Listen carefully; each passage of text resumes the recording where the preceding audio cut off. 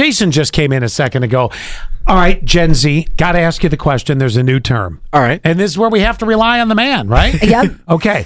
What is a golden retriever, man? I see that all the time, and I still don't know. I think it's a dude who's like maybe a crowded place and is clinging to their significant other or something like that. You know what? I'll say there's only one word I know about golden retrievers.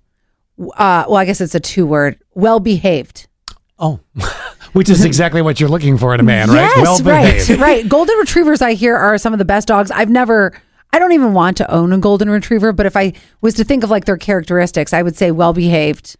My 22-year-old has a golden retriever puppy. Okay, give me some characteristics that could bleed from golden retriever to man. Okay, well, first of all, for the golden retriever puppy, probably not the example you're looking for, probably as the dog ages a little bit. Yeah. They're saying sweet, gentle, affectionate, and eager to please.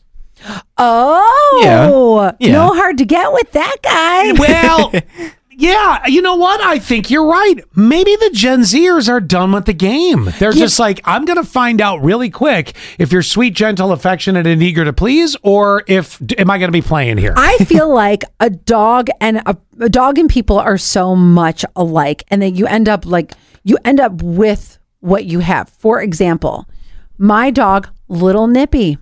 I can be too.